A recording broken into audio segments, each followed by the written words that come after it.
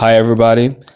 This is a very important session here on deciphering Paul's hardest words on women. I'm doing this session in response to a question that was asked by one of you, and so I decided that I was going to do an entire teaching on this to inaugurate our Bible Answer series. So we'll be doing it's a new series that we're doing in addition to our normal encounter audios. Now, the encounter audios are more simplistic and devotional. It's not really in-depth teaching, but in the Bible Answers series, we're going to be going more in-depth so that we can address some doctrinal issues and some controversial issues and some tough questions that you'll find difficult to answer. So I believe every month I'll be getting the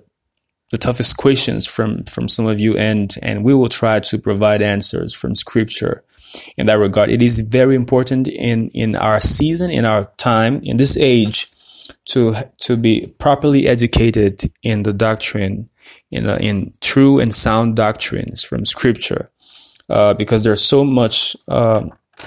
There's so many things, crazy things that are being taught and preached out there, and but it's important for the believers to be equipped. And I don't just want to give you a doctrine, no, I also want to show you how to arrive at sound doctrine, how to read your Bible effectively, how to arrive at sound doctrine, how to be a good interpreter of Scripture. Because every believer is supposed to be a Berean. You're supposed to be able to open your Bible and cross-check, evaluate everything that you hear from the preachers, including your own preachers. Amen. And nobody is above the Word of God. And so we will, the Word of God is going to remain our final authority. And so we can't compromise that standard. So today in this session, I'll be addressing some portions of Scripture that are attributed to the Apostle Paul because they appear in his epistles, and which have caused a lot of headache. A lot of hermeneutical, exegetical headache, and a lot of relationship headache, because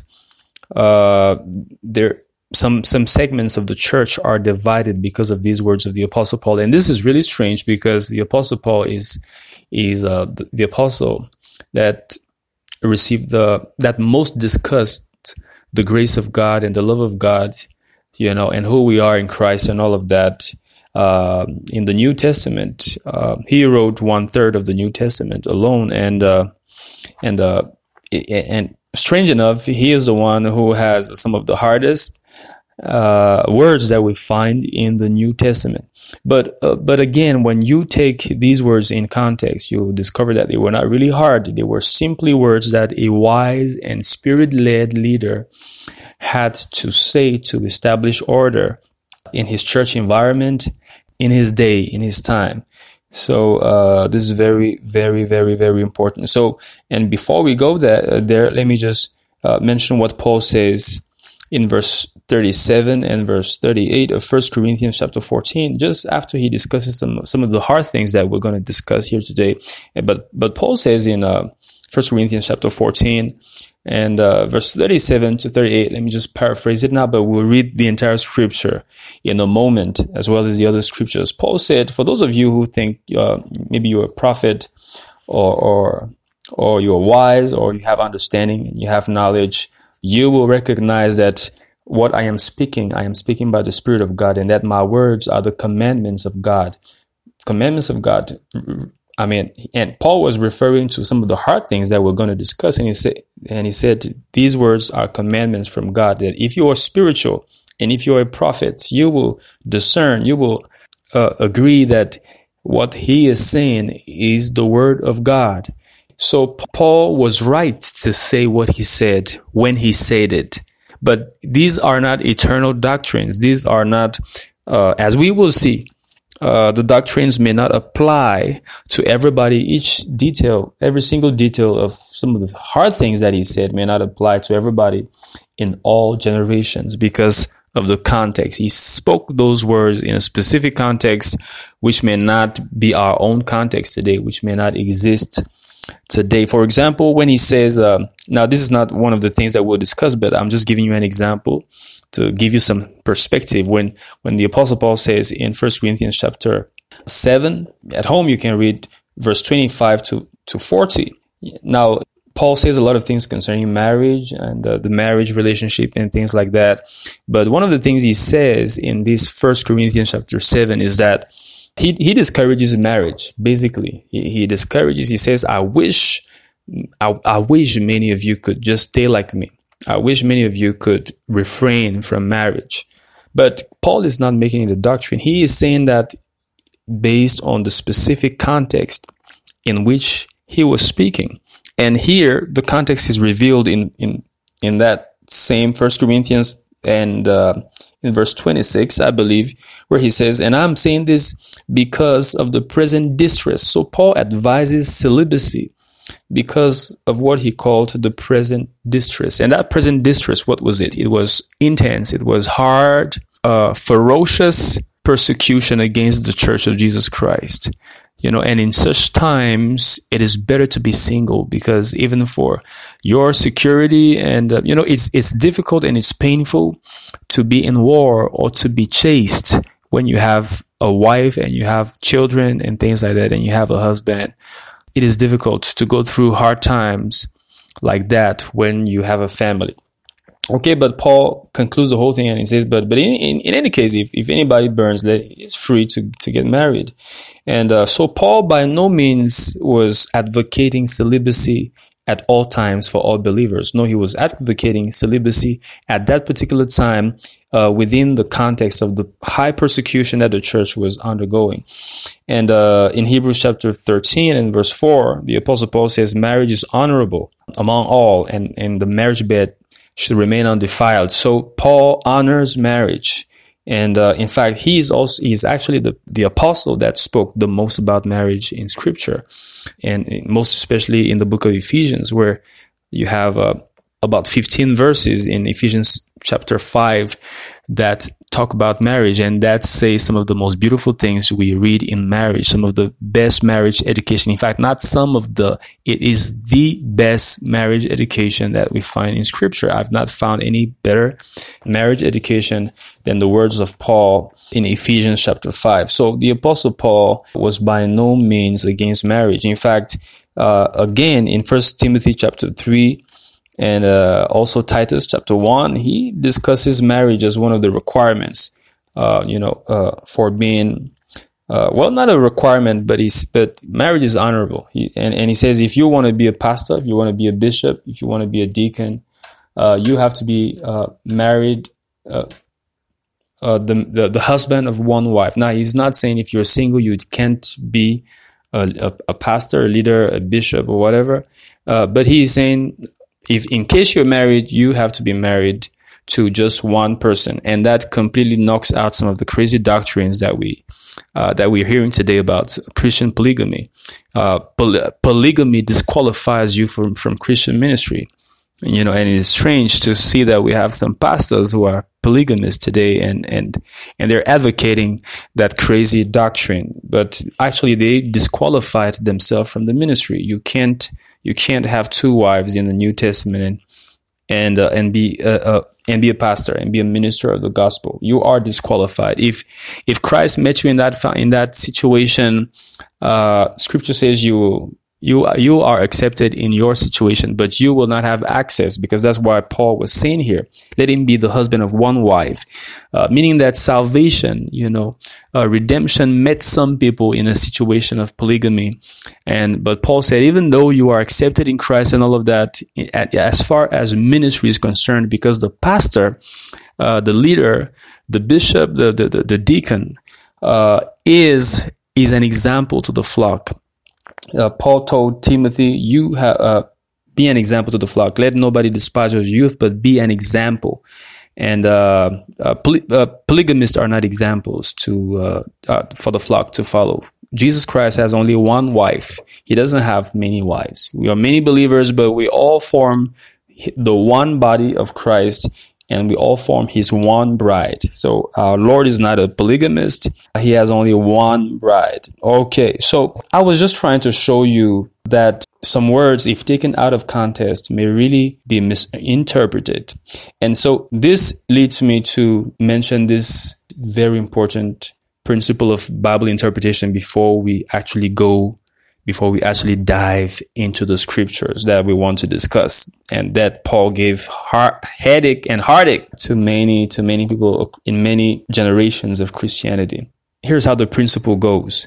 You never think that a Bible author means something that contradicts some other things that he said in some other places.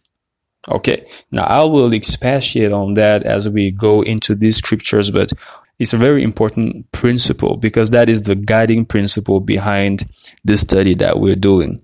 So that was background, that was introduction. That was a long introduction, but let's just start. So let me give you the scriptures, these headache-inducing scriptures. First is 1 Timothy chapter 2 from verse 9 to 12, which we're going to read. That's the first one that I'm going to read. 1 Timothy chapter 2, verse 9 to 12. That is actually maybe the one that gave the most headache to a lot of people in the body of Christ. Hard words, And 1 Corinthians, the next one is 1 Corinthians chapter 14, verse 34 to 38. That basically says the same thing. And then we have, of course, 1 Corinthians chapter 11.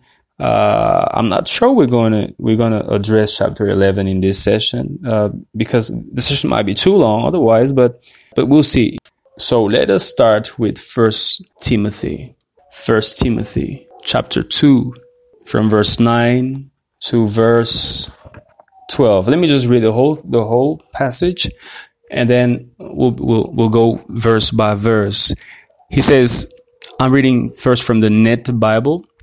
It's a great version of scripture. I like the Net Bible, and I like the Holman Christian Standard Bible, and of course I like the Authorized Bible, the Authorized version. Still my favorite, but you have a better translation in some places, in some other versions. So it's very important for your study to incorporate many versions of scripture. Okay, so Net Bible says, likewise, verse 9 of 1 Timothy chapter 2, likewise, the women are to dress in suitable apparel, that is suitable clothing, with modesty and self-control. Their adornment must not be with braided hair and gold or pearls or expensive clothing, but with good deeds, as is proper for women who profess reverence for God. And then he says, a woman must learn quietly with all submissiveness. But I do not, this is where Paul really hit it hard. He says, but I do not allow a woman to teach or exercise authority over a man. She must remain quiet. Wow, that's a statement. That is a statement. Let me just reread this in another version. King James says, in like manner also, I want that all women adorn themselves in modest apparel with shamefacedness and sobriety, not with broidered hair or gold or pearls or costly array, but which becometh women professing godliness with good works. Let the woman learn in silence with all subjection. And then he says, but I suffer not a woman to teach, not to usurp authority over the man. So this formulation, this rendering, the King James rendering, has caused a lot of people to say that teaching is usurping authority. When a woman teaches, she is actually a usurper, and she's not supposed to do that because she's taking authority over the man. And he says, but I want her to be in silence. So these are pretty hard words. Of course, he concludes by saying that for Adam was first formed, then Eve. And Adam was not deceived, but the woman being deceived was in the transgression. Okay, so don't worry, don't be afraid, ladies, my dear sisters. We're going to by the time we're done with this, you will actually love the Apostle Paul more. I believe that. Okay. Let me also read this from the Holman Christian Standard Bible. It's one of my favorite versions. Also, the women are to dress themselves in modest clothing with decency and good sense, not with elaborate hairstyle, gold, pearls, or expensive apparel, but with good works, as is proper for women who affirm that they worship God. And then he says, a woman should learn in silence with full submission. And he says in verse 12, I do not allow a woman to teach or to have authority over a man. Instead, she is to be silent. All right, and then we'll come back to that. We will read 1 Corinthians chapter 14, verse 34 to 38. Later on, I just want to start with verse 9. Let us address the first issue here, because this is actually the question that triggered this all. I was asked to make a comment on this verse 9 of 1 Timothy chapter 2. So there are a couple of questions that come up here. Let's read the verse again. It says, let me read it from the King James. It says, in like manner also, that women adorn themselves in modest apparel with shamefacedness and sobriety, not with broidered or braided hair, or gold, or pearls, or costly, expensive clothing. So, first issue here is Paul saying that women should not, dress nice and wear gold and things like that. He says their adornment must not be, I'm reading from the net again, their adornment must not be with braided hair and gold or pearls or expensive things. So, of course, if you just end there, some people in the body of Christ have mistakenly taken the scripture and they did not read the text well, and they did not look at the general context of scripture. Because before you conclude that the Apostle Paul is saying that women should not wear braided hair, women should not wear gold or pearls or expensive clothing, before you conclude that, then you have to go back and read the entire Bible and see what scripture says about these very things that the Apostle Paul mentions here. Of course, it is very easy to see here that Paul is simply trying to lay the emphasis. He is asking women to emphasize things that are more important than their outward appearance, because you can't be so consumed with your outward appearance that you find yourself lacking in the more important things of life, like what he mentions in verse 10, good deeds, modesty, a reverence for God, a good spirit, a submissive spirit. He says this inner beauty, Paul is saying here, basically, I'll show you more in more details, but let me just lay the foundation. Paul is simply saying, I want you to emphasize values, inner values, over outward appearance. But now let's look at at each element here. So, does Paul have any problems with it? The scripture say that women should not wear braid, they shouldn't plait their hair, they shouldn't have braided hair. I mean, of course, some people have said that this is what scripture says here, but this is really, really, really, really very funny. I know that this is not a problem actually for many people, but you need to be able to know how to explain this. Okay, so we know that scripture cannot mean that braided hair in themselves are a problem, because, for example, in the book of Judges, chapter 16 and verse 13, the Bible talks about the 7 locks of Samson. Samson reveals the 7 locks as being the secret of his strength, that if you want to paralyze him, if you want to neutralize him, you need to cut off his locks. So God caused the anointing on Samson's life to be resident in braided hair, in the very thing that Paul is mentioning here. So Paul cannot be saying that braided hair in themselves are a problem. He's not saying don't braid your hair, don't plait your hair, don't do your hair, don't wear your extensions. He's not saying that. Paul doesn't care about your hairstyle. He doesn't care about your hairstyle. As long as the foundation is maintained here. What's the key word in this verse 9? He says with modesty. He wants women to dress with modesty. And the word translated by modesty here in almost all versions is a word that simply means appropriately and with a sense of decorum. You know what decorum is? Decorum is appropriateness to a context. You have to dress in a way that is befitting for the place, for the environment that you find yourself in, for the people that you find yourself with. And so that is modesty. That is why standards of modesty will always be dependent on where you find yourself. And you can't really judge people in the area of modesty if you don't understand their context. So what is deemed modest, even in this country, in Cameroon, may be deemed very, very inappropriate in some other places of the earth.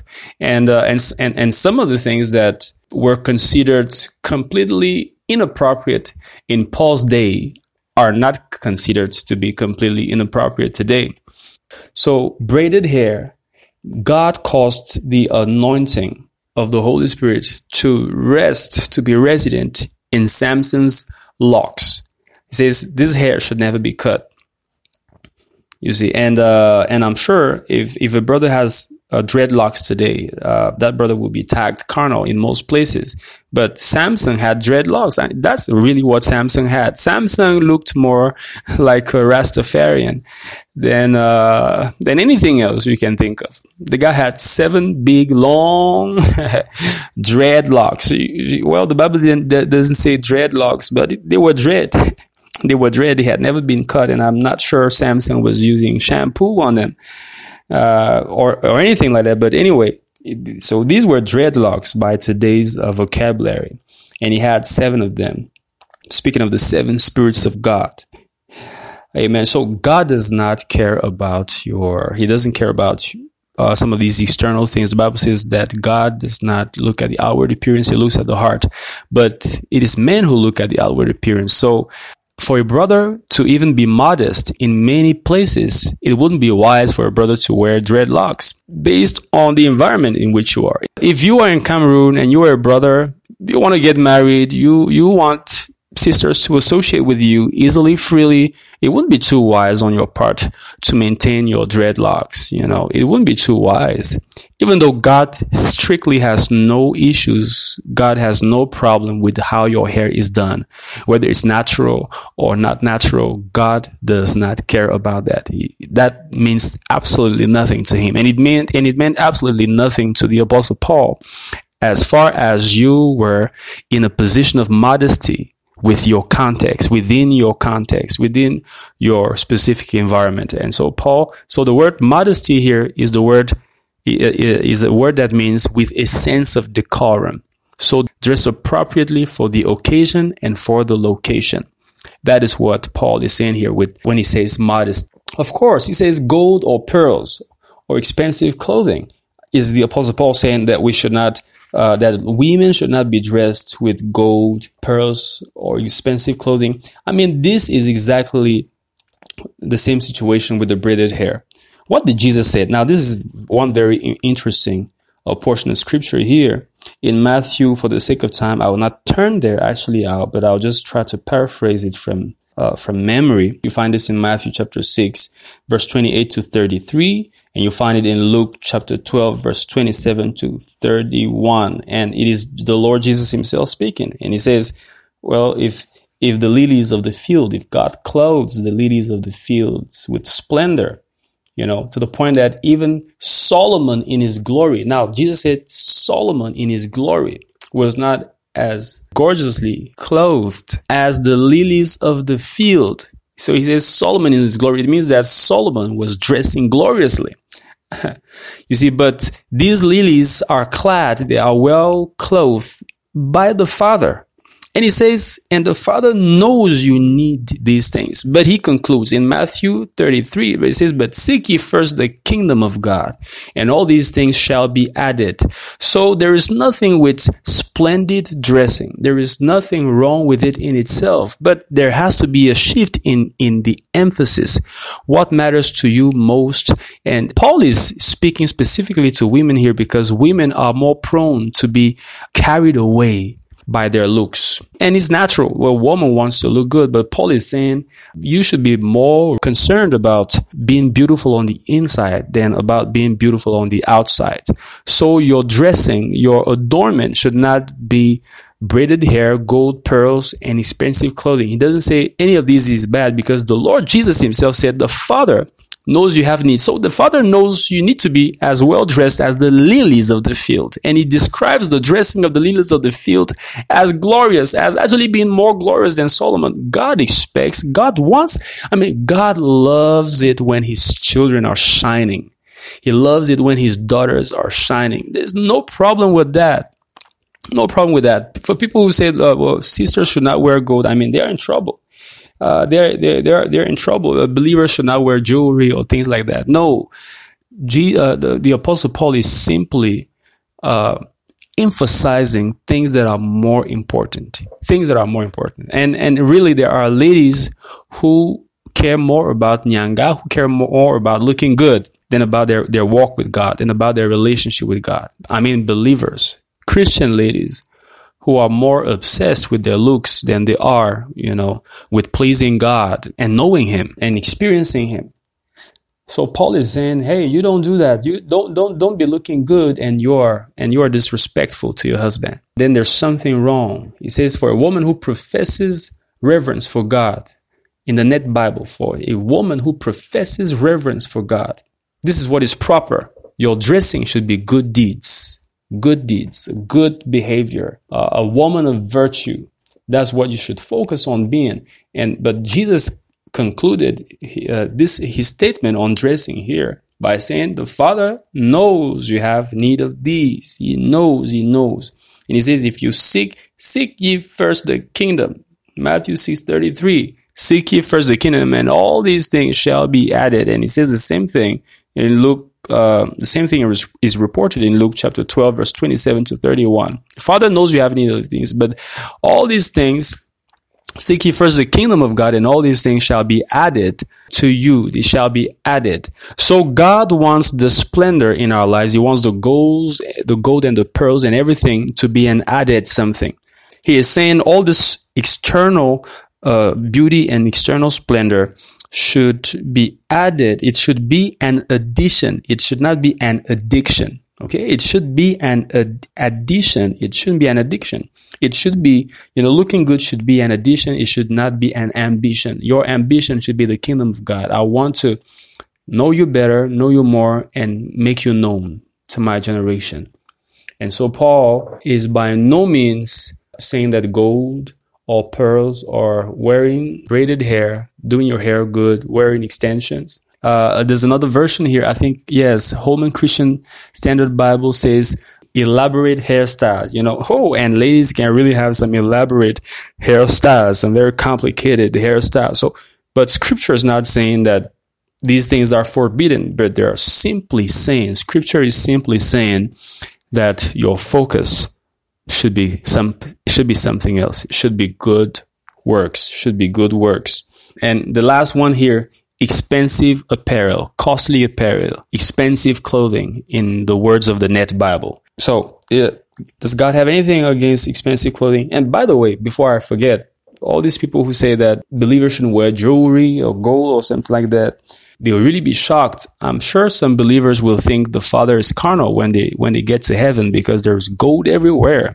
Roads plated with gold, pure gold, not just gold dust. It's pure, thick gold of the highest quality in heaven with precious stones. The houses are built on foundations made of precious stones, and there is a river of crystal, flowing, and at the bottom of that river, you don't find mud. You find topaz, you find diamonds, you find crystals, you find all kinds of amazing gems and of the highest quality. So God is a God of luxury, and heaven is a luxurious place. God has absolutely no issue. God is not worried about you living in splendor. He's not worried about that. But he is concerned about you being more obsessed with those things than you are obsessed with him. Because that is the issue. That is the takeaway message here. You see, and Jesus himself during his earthly ministry, he was not the most poorly dressed person in town. In fact, scripture reveals to us that it could have been rather the opposite. I don't believe that Jesus was too ostentatious. So Jesus was not poorly dressed. I believe that his garment was pretty, I'm sure it was on the higher end of dressing in his day, because the Bible says in Matthew chapter 27 and verse 35, the same thing is said also in Luke chapter 23 and verse 34, that Jesus had he had a special garment.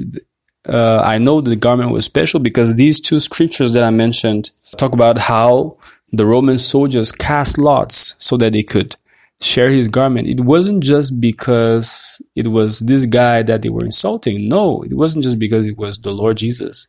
These guys probably believed that maybe there was going to be some magic in the garment, because of who the owner was. Maybe they thought that some of his magic tricks would have rubbed off on that garment and they could use it and go. This is just a parenthesis. Even when people insult you and say that your miracles are fake, the day they have an opportunity to benefit from that, they want to do that even in secret. And so I'm sure these guys were there and they were part of the guys who were insulting and mocking Jesus. But somehow, somewhere in their hearts, they still believed that, hey, probably there was something unique and something different about this man. Let me just have his part of his clothing. One never knows. Maybe I'll lay it on my son's head who's sick at home. You see, so anyway, so Jesus had a garment that had no seams. It was one piece. So it was completely embroidered in one piece. And I'm sure that was not a low end piece of clothing at his time. But anyway, so God does not have any issues with your dressing, braided hair, elaborate hairstyle, gold, pearls, or things like that. I've heard some people say to some believers that wearing hair extensions, artificial hair, that is demonic, or that some of the hair were taken from some demonic sources or things like that. Well, we have to grow past that kind of gospel, because sisters, you need to know you are sufficiently anointed for every demon that was that were hiding in those artificial hair or natural hair that you're using as extensions. You have to know and believe that you're sufficiently anointed for all those demons to leave before you touch the hair. You see, so we believe more in the power of the devil than we believe in the power of the new creation that we are. We believe more in that, and this is really, I'm sure this is something that the angels look at and they're like, well, Father, help our masters. We're here to serve them, but they don't even know what you've done for them, and we are supposed to teach them. We will teach them. Okay, we will teach principalities and powers, but so far the average believer is less knowledgeable than principalities and powers, and not yet ready to teach them. This is sad. So grow up. If you want to wear your extensions, please feel free to wear your extensions, but let it not become an addiction. Let it not become something that you're ready to spend 70,000, 90,000 CFA. You're ready to spend $200 to buy fake hair and put on your head, but you are not ready to spend $50 to buy a good Bible. Then there is a problem. You can spend $100 to buy a pair of shoes, but you cannot spend $20 to buy a book that would transform your life. Then there is a problem. Okay? So Paul is saying you should emphasize the right things. So focus on the right thing. Now I have to get out of this and move. Let me just share these two verses with you. Psalms chapter 1 and verse 10. The fiancé he talks about the rows of jewels and the chains of gold that were on the neck of his fiancée. The rows of jewels and chains of gold that were on the neck of his fiancée. So it was a common practice. I mean, it was just natural for the Israelites to wear jewels, And in songs here, the lover describes how lavishly, how dressed, how adorned this lady, his love, was. She says she had cheeks with rows of jewels, and then chains of gold on her neck. You see, so there is nothing wrong with wearing the gold. There's nothing wrong. There's nothing wrong with that. But just make sure you don't wear that when you've not been able to buy yourself a good Bible. Oh, amen. And knowledge and wisdom are more important than good looks. Proverbs 11:22 and Proverbs 20:15. Proverbs 11:22. As a jewel of gold in a pig's snout, so is a beautiful woman who is without discretion, meaning without wisdom. So scripture is saying here, discretion is better than beauty, meaning wisdom is more important than good looks. All right. And Proverbs 20 verse 15, Proverbs 20 verse 15, it says, there is gold and a multitude of rubies, but the lips of knowledge are a precious jewel, the lips of knowledge. So scripture is telling us here that knowledge is more important than gold and multitudes of rubies. After these two proverbs, let me conclude by reading another Bible author, Apostle Peter. In 1 Peter chapter 3, we have a very close parallel to this scripture that we just read here. And he says in 1 Peter chapter 3 from verse 1, in the same way, wives, submit yourselves to your own husbands, so that even if some disobey the Christian message, they may be won over without a message by the way their wives live, when they observe your pure, reverent lives. And then in verse 3, he says, your beauty. So this is the same message as in 1 Timothy chapter 2 verse 9. He says, your beauty should not consist of outward things like elaborate hairstyle and the wearing of gold ornaments or fine clothes. This is exactly the same thing. And in verse 4 he says, instead, it should consist of what is inside, the heart with the imperishable quality of the gentle and quiet spirit, which is very valuable in God's eyes. So this is the message here. Your beauty should not just be that outward beauty, but it should consist of what is inside.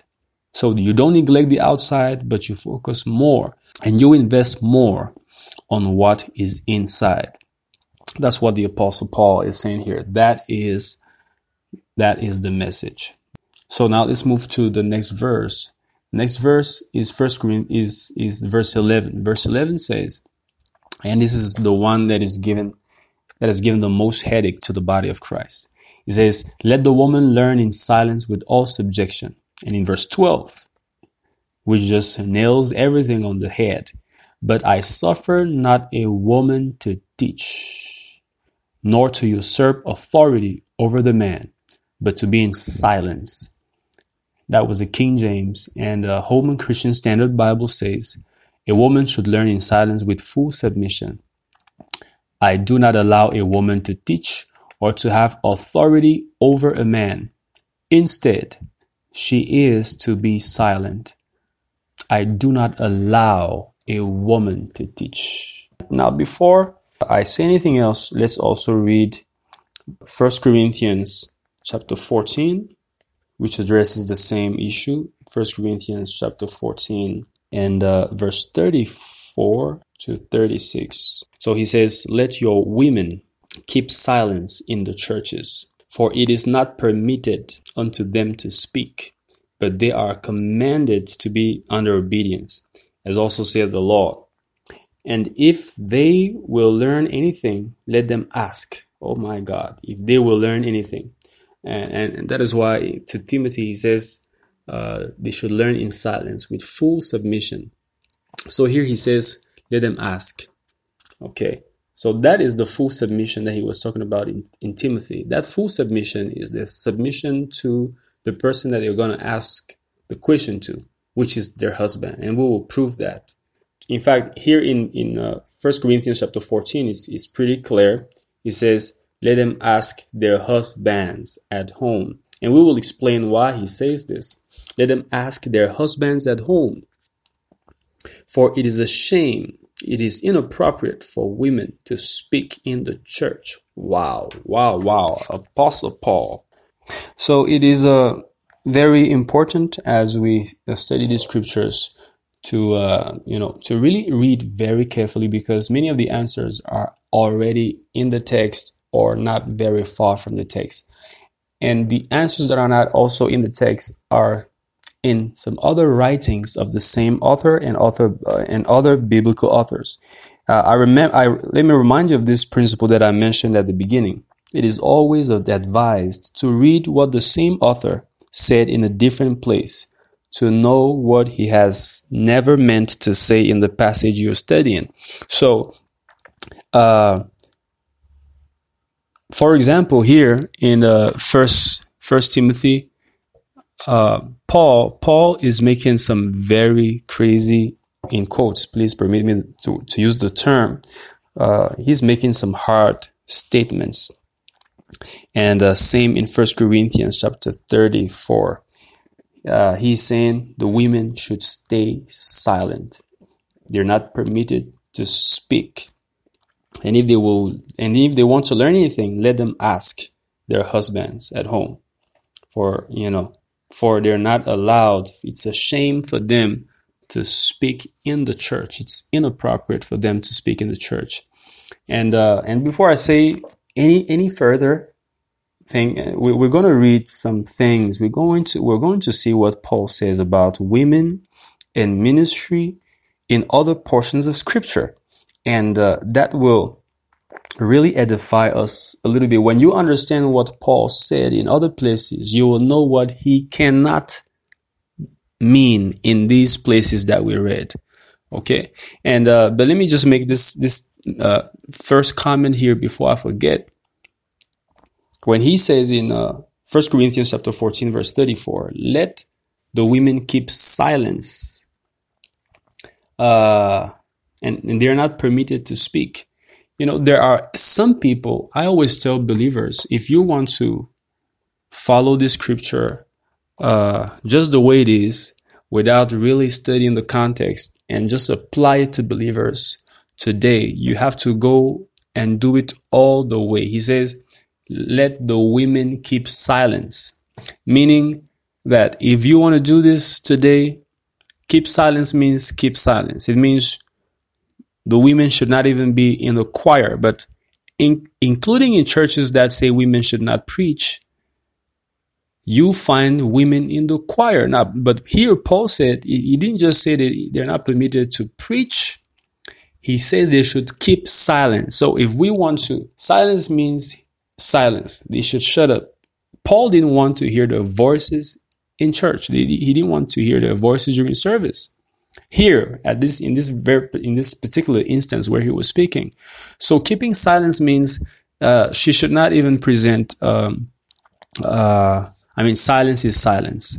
Don't sing in the choir. So don't tell women today. Women should not be told you can't preach, you can't minister the word, because that's usurpation of authority.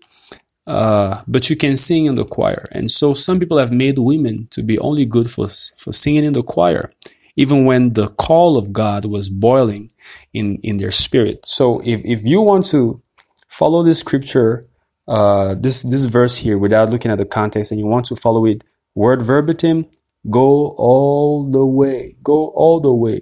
Don't have singers in your church that are women. Let the men do everything, and let the women remain silent. But of course, that is not what Scripture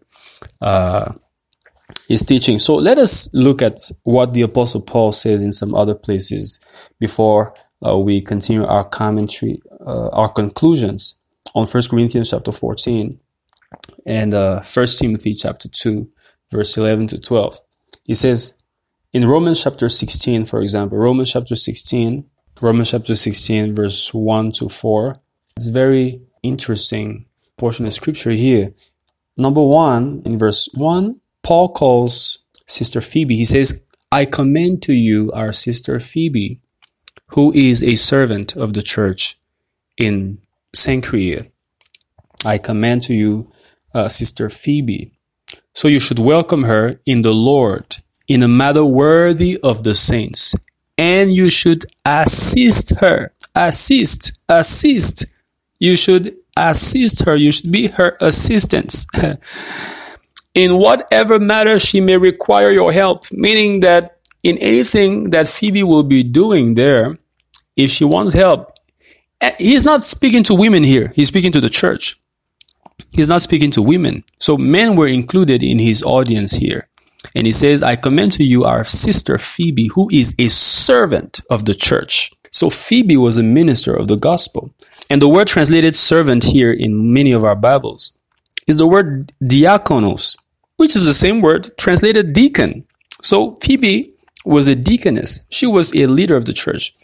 Not a deaconess in the sense, she wasn't just sharing food or things like that. No, that's not the kind of deaconess she was. She was a minister of the gospel. And Paul is asking the Roman believers, including the men, to assist. So some people have thought that when Paul says that teaching for the woman is to usurp authority, they said women should not teach because they are taking authority over men. No, Paul never said a woman should not take authority over men, because here she is clearly giving Phoebe authority over the Roman believers.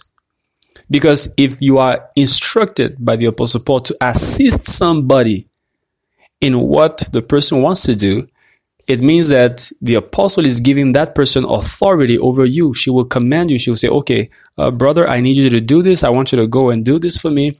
I want you to sit here and wait until I'm done praying. So he says, help her in what she wants to do. So when Paul says the woman should not take authority over the man, he's not just saying all women and all men. No, he's only talking about a wife and her husband. And we'll also see this later. We have a couple of details that will just clear out all of these things. Okay, so Paul calls Phoebe a servant. She was a minister of the gospel, a servant of the church. And he asked the Roman believers, including the men, to help her, to assist her in all she wants to do. And he says, for indeed she has been a benefactor of many, and of me also. This sister has blessed the Apostle Paul himself. We don't know in what ways, but he says she has been a benefactor, even of me, the great Paul. And verse 3 to 4, he mentions another person. He says, give my greetings to Prisca and Aquila. Now, some versions say Priscilla. Okay, I'm reading from the Holman Christian Standard Bible, but King James and many other versions say Priscilla and Aquila, my co-workers. He calls them co-workers in Christ Jesus. Priscilla and Aquila, my co-workers. And the Greek word used there is sunergos, which really means co-laborer, companion in labor. Work fellow, they are my fellow workers, And so these were companions in the vineyard of the Lord. They were doing the same job that Paul was doing. That's what he's saying. He says, greet Priscilla and Aquila, my co-workers in Christ Jesus. The King James says my helpers, but co-worker is really a better translation here. My co-workers in Christ Jesus, who risked their own necks for my life. Not only do I thank them, but so do all the Gentile churches. These people, of course, you know that Priscilla is mentioned. Priscilla and Aquila are also mentioned somewhere else in Scripture where they taught the gospel. They corrected the doctrine of Apollos. So these were ministers of the gospel. Both Priscilla and Aquila, both of them were preachers. So the way Paul mentions these ladies here clearly shows us that Paul was not giving a universal commandment that women should not preach. He was addressing a particular situation within a particular context, and he was talking within the parameters of marriage, and within the very specific context that was prevailing in their time with the Corinthian church and with the church at Ephesus, where Timothy was to be the leader. Okay, let's look at a couple of other scriptures. Now, in the book of Acts chapter 2, verse 16 to 17, this is just to trash this first idea that women should shut up and I do not allow women to preach. So we want to first see what scripture says in other places so that we will be able to conclude that if scripture says all these things concerning women, then these 1 Timothy and 1 Corinthians 14 cannot mean that women in all generations and in all places are forbidden to preach. So in Acts chapter 2, verse 16 to 17, and Joel chapter 2, verse 28, we have this promise that every believer knows. He says, and it shall come in the latter days that I will pour out my spirit on all flesh. He says all flesh, including women, including girls. And he says, your sons and your daughter shall prophesy. Your sons and your daughters shall prophesy. So when scripture, by a prophetic word from Joel, and which is carried again in Acts chapter 2, when scripture says, my sons and your sons and your daughters shall prophesy. What is prophecy? Prophecy is never silent. So when Paul says, let women keep silent in the church, Paul cannot be fighting the scripture. Otherwise, he would be trying to break scripture. So he had good reasons, good grounds for asking them in those particular instances and contexts and settings to be silent. But it is not an eternal, universal instruction that affects all women of all generations. Because what affects all women in all generations is Joel chapter 2, verse 28 and Acts 2, 16 to 17.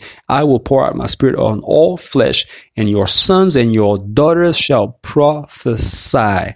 So prophesying, no matter how you call it, prophesying is not keeping silent. And he didn't say they will prophesy in secret, because there are people who said no, they will prophesy, but they will not prophesy in church. They will not prophesy during church meetings.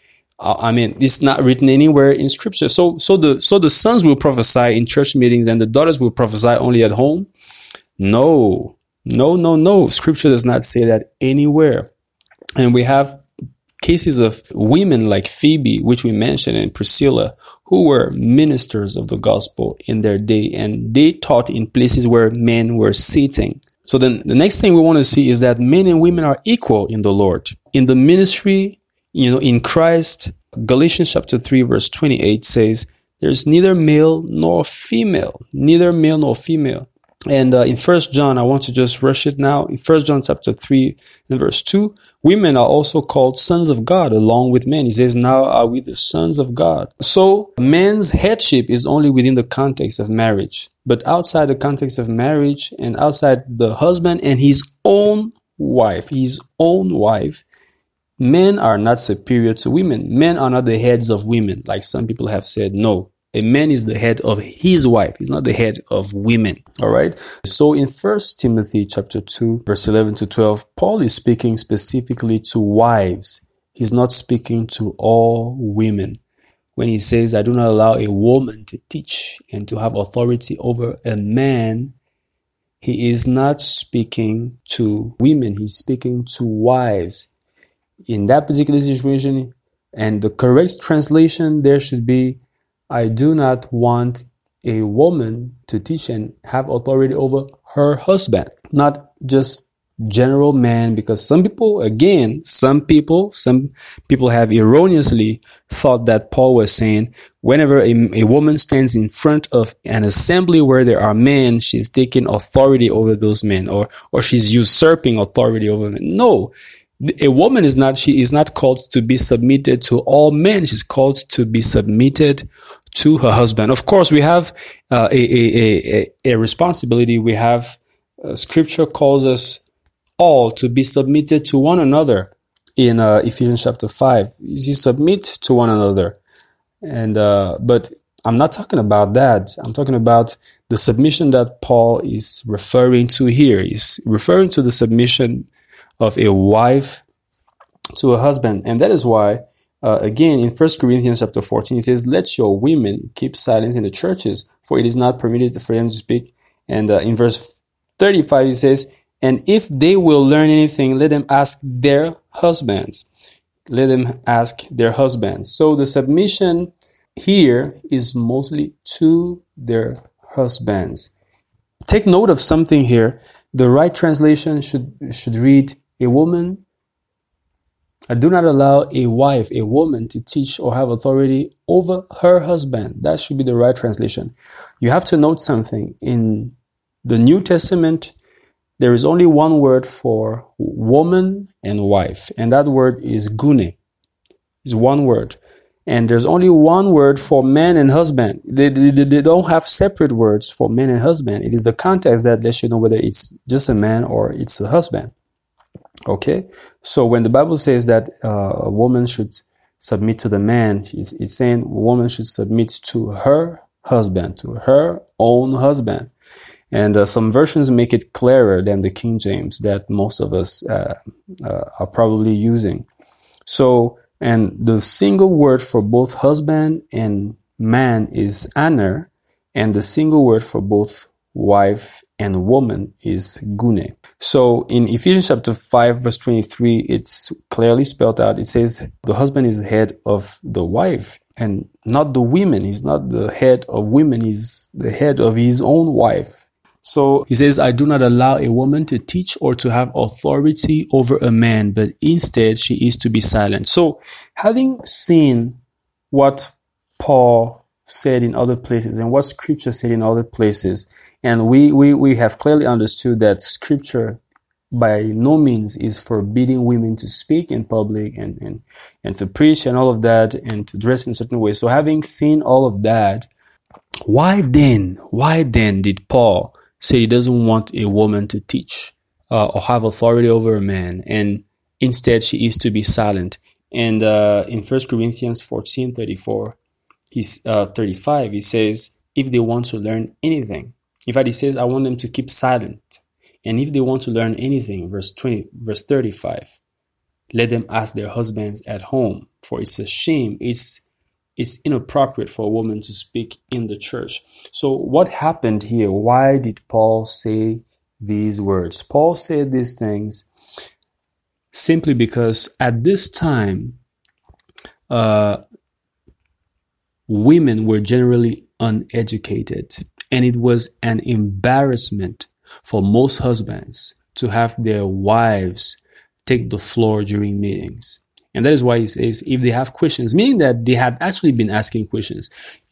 In fact, originally, women were speaking because when Jesus, this is what happened. When Jesus rose from the dead, the first person he spoke to, and he says, go and tell my brothers, go and tell my people that I am no longer in the grave. I have risen from the dead. He spoke to a woman. And that woman had to go tell the brethren. Okay, and so Jesus brought the emancipation. Jesus liberated women from the harsh Eastern traditions of women not having a voice. But this newfound liberty, this newfound freedom that these women had received from the Lord, they were still immature and they were not they were not handling this wisdom, this freedom wisely. I mean, can you imagine when you have been oppressed for ages, you've been oppressed for centuries, and all of a sudden you are given a voice? Well, you can go crazy at times, and this is what happened to these ladies. They were immature, and they did not know how to handle this newfound freedom of speech, this newfound liberty. To speak in the assembling of the saints that Jesus had given them, because Jesus liberated the women. He liberated the entire human race, but he liberated the women. The women in those areas were in an oppressed system, or women were really so they were under strict rules, as compared to the men, and they didn't have a voice. In fact, traditions in Eastern countries, even in those days, are still very similar to the traditions that we see today in in the Middle East and Far East and things like that. So still the same traditions where women had to cover their hair and things like that. And why? And Paul says in the case of covering their head, he says because of the authority that is above her, her husband, that when she doesn't cover her head, it disgraces the husband. You see, and somewhere in that 1 Corinthians 11, he says, but we have. He mentions customs. He says we have no such customs. For those of you who want to argue, so it was a cultural something. But the Apostle Paul by no means spoke here to all women in all generation. It was specific to this context. I do not allow a woman to teach. I don't want the women to teach in the church. Let them keep silent. And if they have any questions, let them go at home and ask their husbands, because it is a shame. In other words, it is an embarrassment for women to speak in church. Many of these women were uneducated. Most of the women in those days didn't go to school. Most of them were not admitted to rabbinic schools and things like that. This was a man-only thing. And this freedom that they received in Christ caused them to cause a lot of disorder in the church. And Paul had to address the situation. And he says, I do not want this disorderly situation. In verse 33 of 1 Corinthians 14, he says, for God is not the author of confusion, but of peace, as in all churches of the saints. So Paul is fighting confusion here and agitation. He wants peace in the church. And he says, let the women keep silence, because so far their speaking has caused trouble. Can you imagine coming for service and you have one woman wanting to stand up and ask a question or make a comment, and then arguments were beginning to rise during meetings and things like that. And Paul had to take drastic measures to address this. The women had been liberated by Christ to speak and participate actively in the work of the ministry. But at this time, they were not ready for it. And Paul said, okay, we have to halt it here. We have to pause it here. Women, you're not allowed to speak in church any longer. Meaning that they were speaking. He says, if they have questions to ask, let them wait until they are home and ask their husbands. Meaning that at first they were doing it. They were asking the questions. After the ascension, after the Lord rose from the dead and the church was born and the Corinthian church began to grow, the church of Ephesus and in many other places began to grow. These ministries, these various churches, and by the way, these are the churches that Paul was a missionary to. So what they were practicing in those gatherings, they got their foundation from the teachings of the Apostle Paul. So Paul knew that women were speaking, but he had to address this situation. So he by no means meant that a woman should not preach. Otherwise, he wouldn't be commanding Phoebe. He wouldn't be commanding Priscilla. And he wouldn't be asking the Roman believers to help Phoebe, meaning to be under the authority of Phoebe when she comes to Rome, because that's what basically he did. So when he says, I do not allow a woman to teach or have authority over a man, this authority, he's talking about her husband. So don't make comments in your husband's presence. You make comments, you raise your voice and things like that. Be silent. For now, you don't have sense. You don't understand a lot of things. It was the men who were educated. And it says, when the woman speaks like that, she is an embarrassment for the husband. And he says, because of this, I don't want her to take authority. I don't want her to speak and embarrass her husband in public. I don't want her to raise her voice. Let her go home and ask questions. If Paul says in 1 Corinthians 14 that she should go home and ask questions to the husband, it is because it was a fact that most men were more educated, were more knowledgeable than most women. Paul is confident that when these women ask the questions to their husbands at home, the husbands will provide them with answers, because the husbands were more educated, both in secular education and in spiritual education. The men were far more advanced than the women. But of course, we know that today things have changed. We have sisters who are more educated than brothers. I mean, today there's equality. There's equality. We all go to school, and many times the girls are better than the boys in school. Today, a woman can be a CEO and she can be a preacher if God has called her to do that. Those barriers of education no longer exist in most places, you see. And so this is it. Basically, Paul had to take such tough decisions and make such hard statements because he had some situations at hand to address. And I want to conclude by saying this. The strength of any people, women or men in any generation, the strength of believers in any generation is in their humility. One of the problems that we have in our generation today is that if a Christian leader takes such drastic measures regarding a group of people in the church, these people will rebel, they'll curse him, and they'll think he hates them and things like that, but it is important. It is important. Sometimes your leader will even make a statement, or maybe your leader will establish a rule in the church for the functioning of the church. He's making a decision. I've heard some people say, but our pastor took that decision. Where is it written in Scripture? Actually, what Paul said here was not written in Scripture, that women should not speak. It wasn't written in Scripture. As he was saying that, it wasn't written anywhere. There's no precedent for that, in the Old Testament, that women shouldn't preach, that women shouldn't speak in the present. It was cultural, but it was not scriptural. So there's no precedent for this in Scripture. But Paul had to make this strong statement. And he says in verse 37, if any man think himself to be a prophet or spiritual, let him acknowledge that the things that I write unto you are the commandments of God. Sometimes your leader will take some drastic measures that you may not like, but it is to address some situations.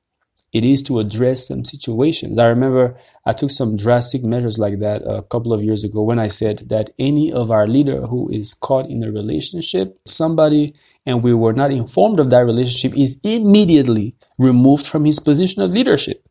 That was pretty drastic, but that was to kill immorality. That was to kill some of the instances, some of the crazy things like that we've had, you see. So sometimes a leader will make some drastic statements and take some drastic measures because of the impending and incumbent situation. And this is what happened here with Paul.